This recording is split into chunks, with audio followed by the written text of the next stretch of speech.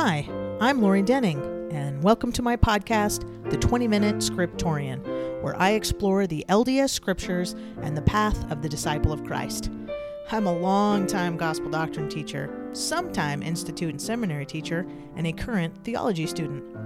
My friends and I are often discussing history, context, and theology, and thought that you might appreciate it too. I think of it as a bridge between academic and inspiration. However, these opinions are my own and not an official representation of the Church of Jesus Christ of Latter-day Saints. Thanks again for listening, and I hope this will be a blessing to you on the road to discipleship.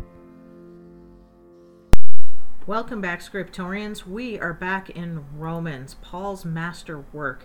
And if you haven't had a chance to go back and listen to the podcast all about Romans, you should take a chance because it goes through the overview, the context, and kind of what's going on, which makes sense. Today, however, we're going to turn the page a little bit on it, and we are going to jump into a much more doctrinal side of the story.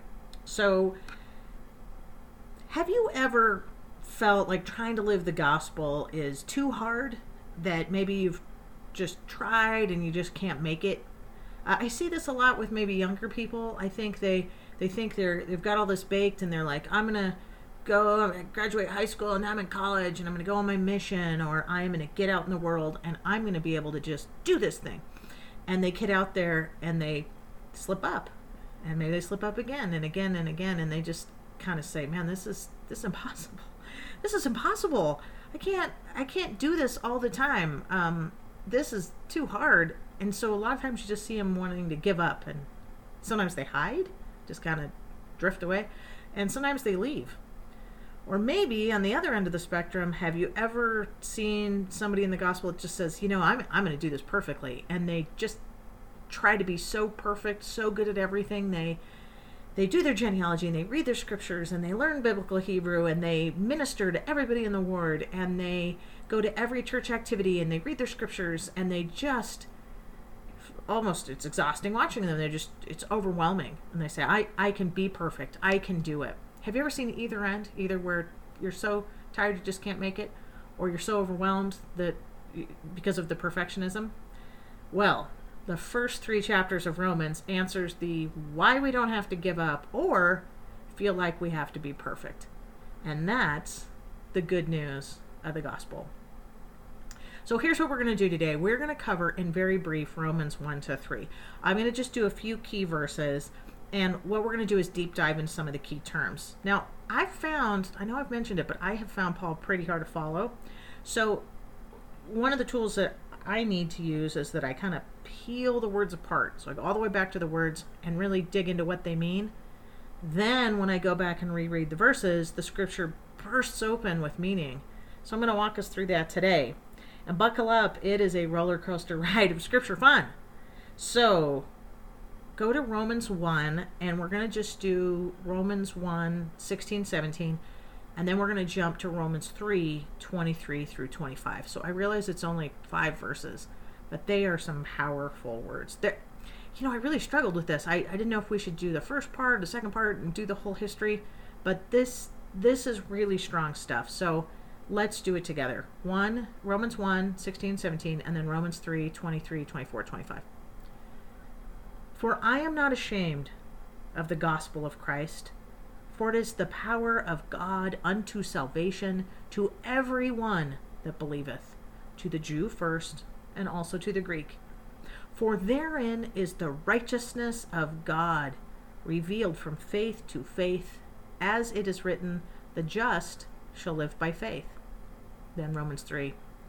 For all have sinned and come short of the glory of God, being justified freely by his grace through the redemption that is Christ Jesus, whom God hath set forth to be a propitiation through faith in his blood, to declare his righteousness for the remission of sins that are past through the forbearance of God. Okay, so that's a lot of words. And a lot of them are hard to follow. So let's try to break it down. First, Paul is talking about the gospel, the good news. He is talking about salvation. So this is big. It couldn't get bigger. There couldn't be a bigger topic. And so we're going to take a long aside, but it'll be worth it. And then we're going to come back and we're going to read these verses again and see if they don't jump out at you with new power and meaning. So we'll do the definitions, but after we'll try to go back, and I want you to go back and reread the verses yourself, and then read all of 3 chapters and see if you can follow Paul's reasoning. Okay? So here's some of the technical terms that I want us to break down. We're going to do gospel, grace, justification, righteousness of God, covenant, and faith. Gospel, grace, justification, righteousness of God, covenant, and faith. Okay, first, gospel. I mean, that's the easy one, right? I mean, we all know what that means. Good news. The word evangelion, literally means good news. It is the good news. We sometimes use the word, though, to mean more than that. We kind of use it like the entirety of the Lord's church, like I'm trying to live the gospel. And we've even named some of the church apps, like the gospel library, and we go to classes, the gospel principles class or the gospel doctrine class.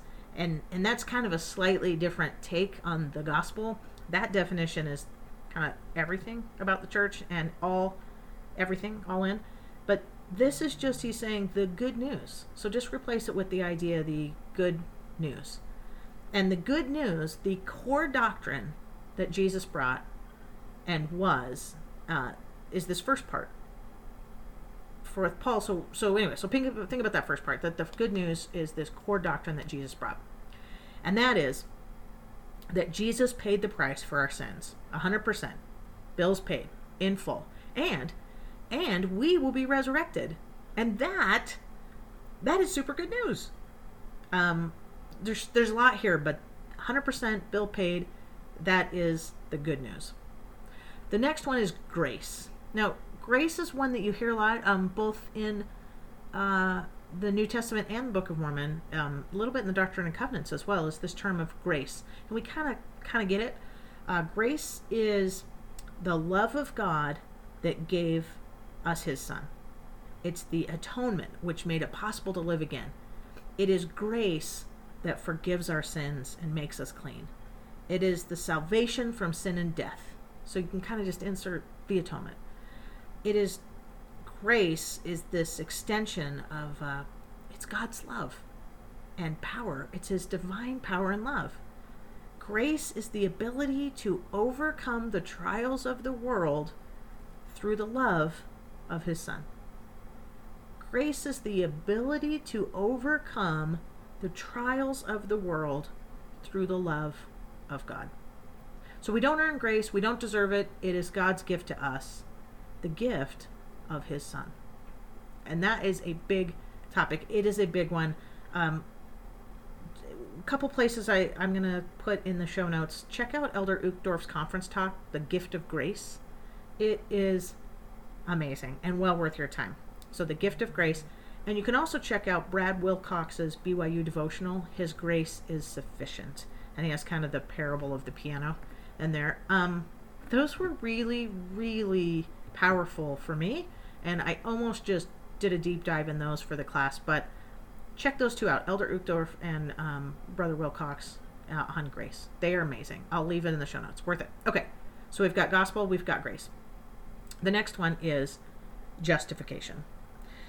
Anytime you hear the term justification or just or even justice, it most likely means the same thing. And it's simple. It means made clean. Now, the Book of Mormon uses words that are a little bit easier. Those prophets say guiltless. Another is blameless. Those terms are usually used to identify a person or a group who have been forgiven of sins. So in Mosiah, for example, King Benjamin speaks of retaining a remission of your sins that ye may walk guiltless. That's Mosiah 4:26. Alma says, have ye walked, keeping yourself blameless before God. Alma 5:27. And Jesus promises those who repent and are baptized and faithfully endure to the end, him will I hold guiltless before my Father. That's it. It's just a big fancy word to say that you have been made guiltless through the atonement of the Savior. So just replace justice or justified with made clean or blameless or 100% forgiven, and you're on the right track. Okay, so far so good. The next one's a little bit bigger. We talked about it a little bit last time, but it's God's righteousness. And this phrase that we did, the righteousness of God. Some translations you'll hear faithfulness of God. Both of those terms, righteousness of God or the faithfulness of God, are trying to capture a really big idea that in English is hard for us to capture. But Paul uses, let me see if I can break it down. So Paul uses it in this Old Testament sense, like Psalms and Isaiah, the righteousness of God. It is God's determination to be just, faithful, true to his word, and to be true to his covenant. The covenants that he made with the house of Israel. It means, how is God going to make good on his covenant promises? So think, if you were a Jew in the first century, namely these guys that are Romans, they're kind of waiting for a fulfillment of God's promises. And so they're like, where is this righteousness? Where is his faithfulness? How is he going to make good on his side of the promise? And if you track back to the New Testament time, a lot of them have been waiting, and the prophets promised, and the Lord said he's going to fulfill his promises. So that's all that means. But what promises is he talking about? And this is where it gets a little deeper. Those are the covenants. So how is God going to make good on his covenants? Which covenants are they? They don't say it exactly, but I think they're going to be a couple. Genesis 12, the Abrahamic covenant. Abraham 2. That through all Abraham's families, that all people through Abraham's family would be blessed. Jews and non-Jews.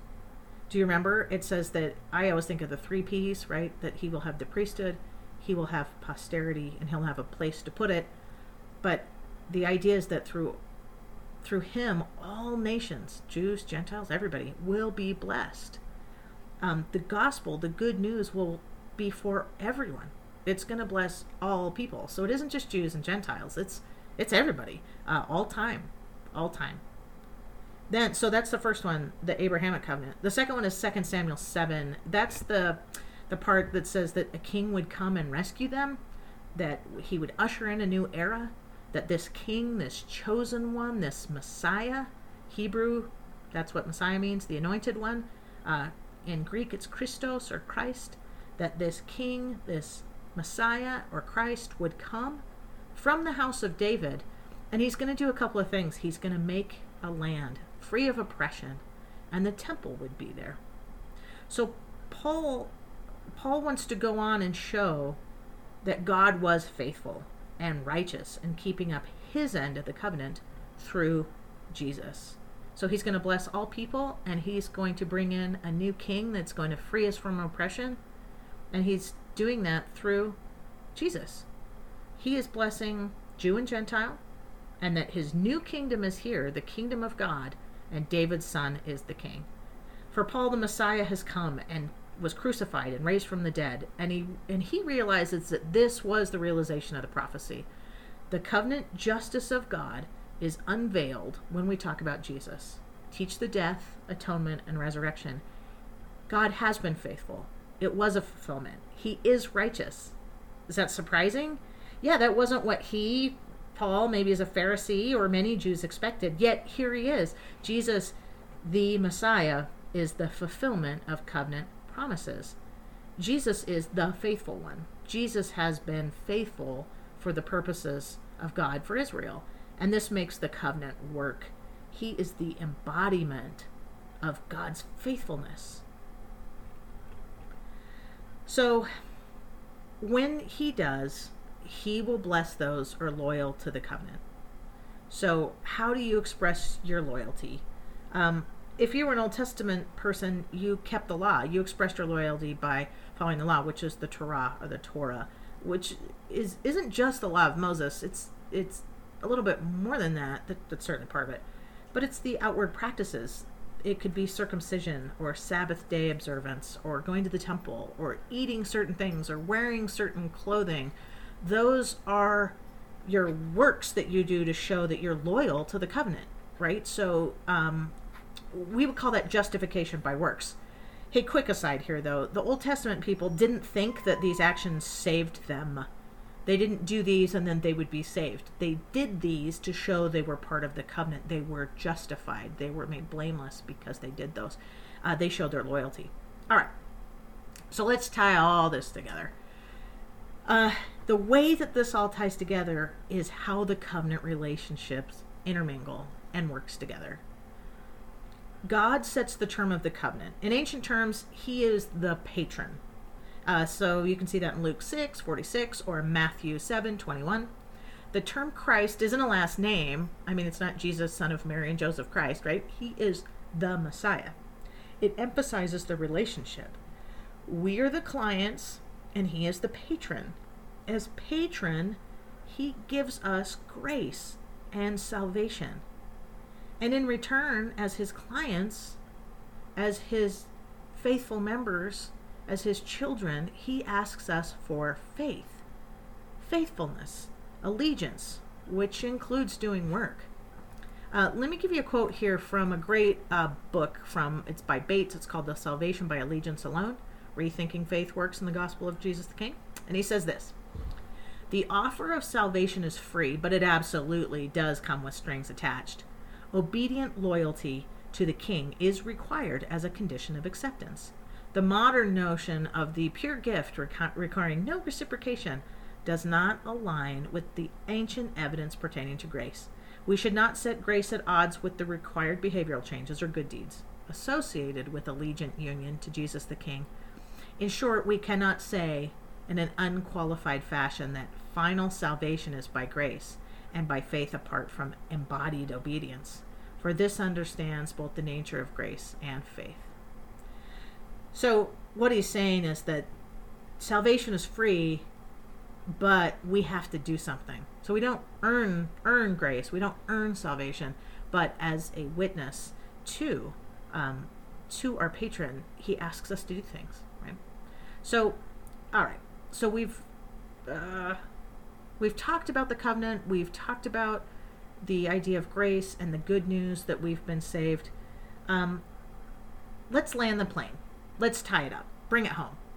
See what I did there? That's like a Pauline set of metaphors just for you. Anyway, so for us in the 21st century, if getting in on the covenant is how we attain this grace, how do we get in on it? How are we blessed? And what's our side of the deal? As clients to the great patron, how do we stay true to the covenant and show our allegiance? Well, that last key ingredient to this equation of how to qualify is that of faith in Jesus Christ. Just having faith in ourselves or man or the world isn't enough. The key special ingredient is faith in our Savior. I love how it says it in Hebrews 12. "Let us run with endurance the race that is set before us, looking to Jesus, the founder and perfecter of our faith." As Jesus paid the price of sin, his grace ultimately saves us. Thus, we have to believe in him. We have to be faithful to his commandments. I really like the idea that faith has a connotation of action. So we usually say someone that has faith has been faithful. And if you think of what does that mean to say you were faithful, it doesn't mean you just sat around having belief and going, well, I believed. When we say someone was faithful, what do you think of? Think of someone right now, think of somebody that you say, man, they were really faithful in their life, or they are really faithful right now. It's action. They were someone that lived what they believed. They walked the walk and talked the talk. So we must act as he asks us to, and that's expressing that we have faith. Also, Hebrews, my very favorite, says that we're reminded to be hospitable to strangers, to show love, to remember those in prison. And the instructions go on and on. So faith isn't just blind belief, it's action. It's obeying the Lord, showing our belief in him and his grace, and by loving and obeying him. If you love me, keep my commandments. In the New Testament times, the covenant is extended out to all people, right? We know that first it was Old Testament, and then it goes out. But if you're not Jewish, then maybe you have some other forms of work to show your faithfulness. So you might not have to worry about kosher law and circumcision, but you do have to do others. What are the things that we have to do? Mosiah 18 has a great list for what we promise to do. Mosiah 18:8. "And it came to pass that he said unto them, Behold, here are the waters of Mormon, for thus were they called. And now, as ye are desirous to come into the fold of God and be called his people, and are willing to bear one another's burdens, that they may be light, yea, and are willing to mourn with those that mourn, yea, and comfort those that stand in need of comfort, and to stand as witnesses of God at all times, and in all things, and in all places that ye may be in, even until death, that ye may be redeemed of God, and be numbered with those of the first resurrection, that ye may have eternal life.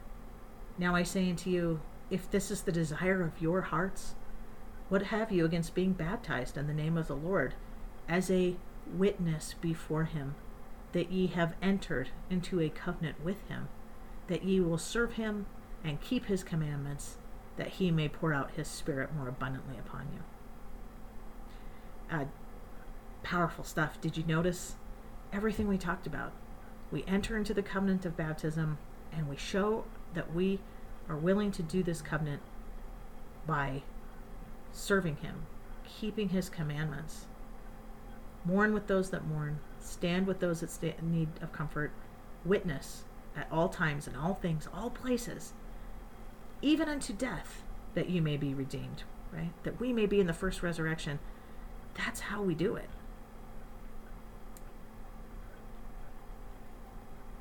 I witness that I'm on the team when I do those things. By doing what Jesus asks, we fulfill our terms of the covenant, and that's how we gain grace.